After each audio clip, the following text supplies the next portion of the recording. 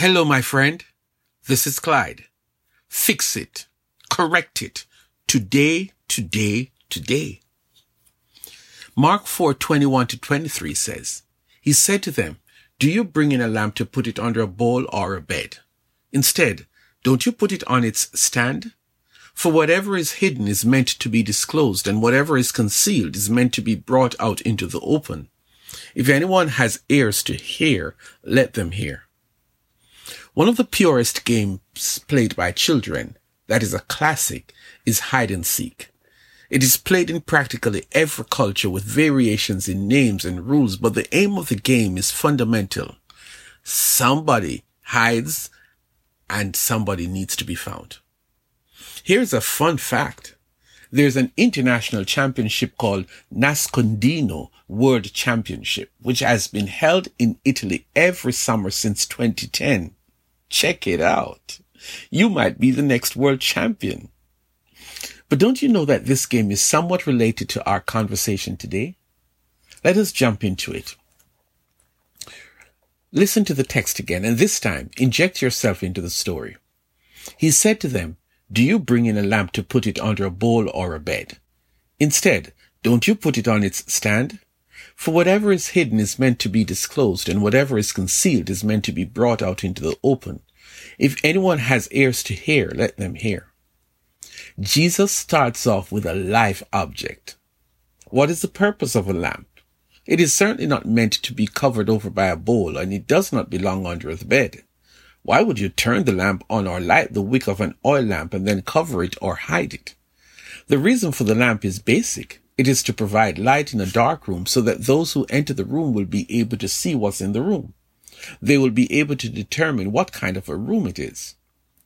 Then Jesus gets philosophical with the audience. Whatever is hidden is meant to be disclosed. Remember, we're talking about you. Go back to the story of the biblical character called Moses. He was born at a time when there was a royal law that all male babies born to Hebrew families was to be killed.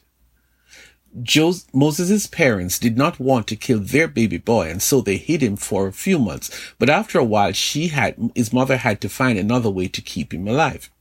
Well, as the story goes, the daughter of the ruler of the country found this precious baby boy floating in a basket on the river, and she took him and raised him as her own son. Moses later was revealed. He became the one to liberate the Hebrew children from slavery. You have been hiding. As a child of God, you have been private about your faith, especially in the community and at work or school. Now, I'm not saying that you're a bad person, but why are you not open about your faith? Most times when a believer keeps quiet about his or her faith, it is because he doesn't want to be embarrassed. Sometimes the believer is afraid of what people will think of him, that they would think he is a weirdo or that he might be ridiculed. Sometimes we hide our faith because we don't want to be left out of what's going on in the group. I don't have to carry a billboard to announce that I'm a child of God. If someone asks me, then I will decide whether to tell them the truth. God understands, right? God does not approve. God wants you to be open about your faith. The idea is that you have found the best thing that has ever happened to you. You have found eternal life that God offers. That is a big reason to not hide it, because you would want to share it with others so that other folks can find eternal life in God too. You don't do God any favor when you keep quiet about your faith, especially in familiar settings. Recently, I read about a Brazilian professional soccer player who identifies as a child of God. He's very open about his faith and his identity as a follower of Christ. In his world, it is problematic, and his superiors encourage him to not be open about his faith, as it makes some people uncomfortable, and it might seem that he is saying that his religion is more superior to others. In fact, it is said that he has been offered a large sum of money in addition to his huge salary as a professional soccer player to keep quiet about his faith in public.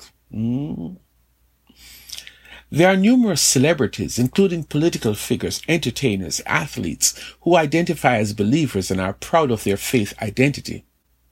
Many of them speak about their faith publicly, not to brag, but to make sure that their faith identity is known. It is important to choose to not be silent. Silence is a strategy that Satan imposes on believers so as to prevent them from convincing others to become followers of Christ. Jesus challenges us today to not be secret followers. Jesus made a point that day by telling the audience to let the world know that you are a child of God.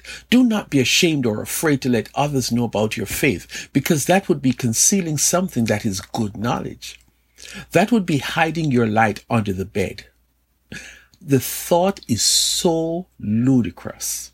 Light does not belong under the bed. Light is placed on a table where it serves its true purpose. Your faith identity does not belong in hiding. It is too important to be concealed. Put it out there, my friends. Let others know that you identify with Jesus. Fix it. Correct it. Today, today, today.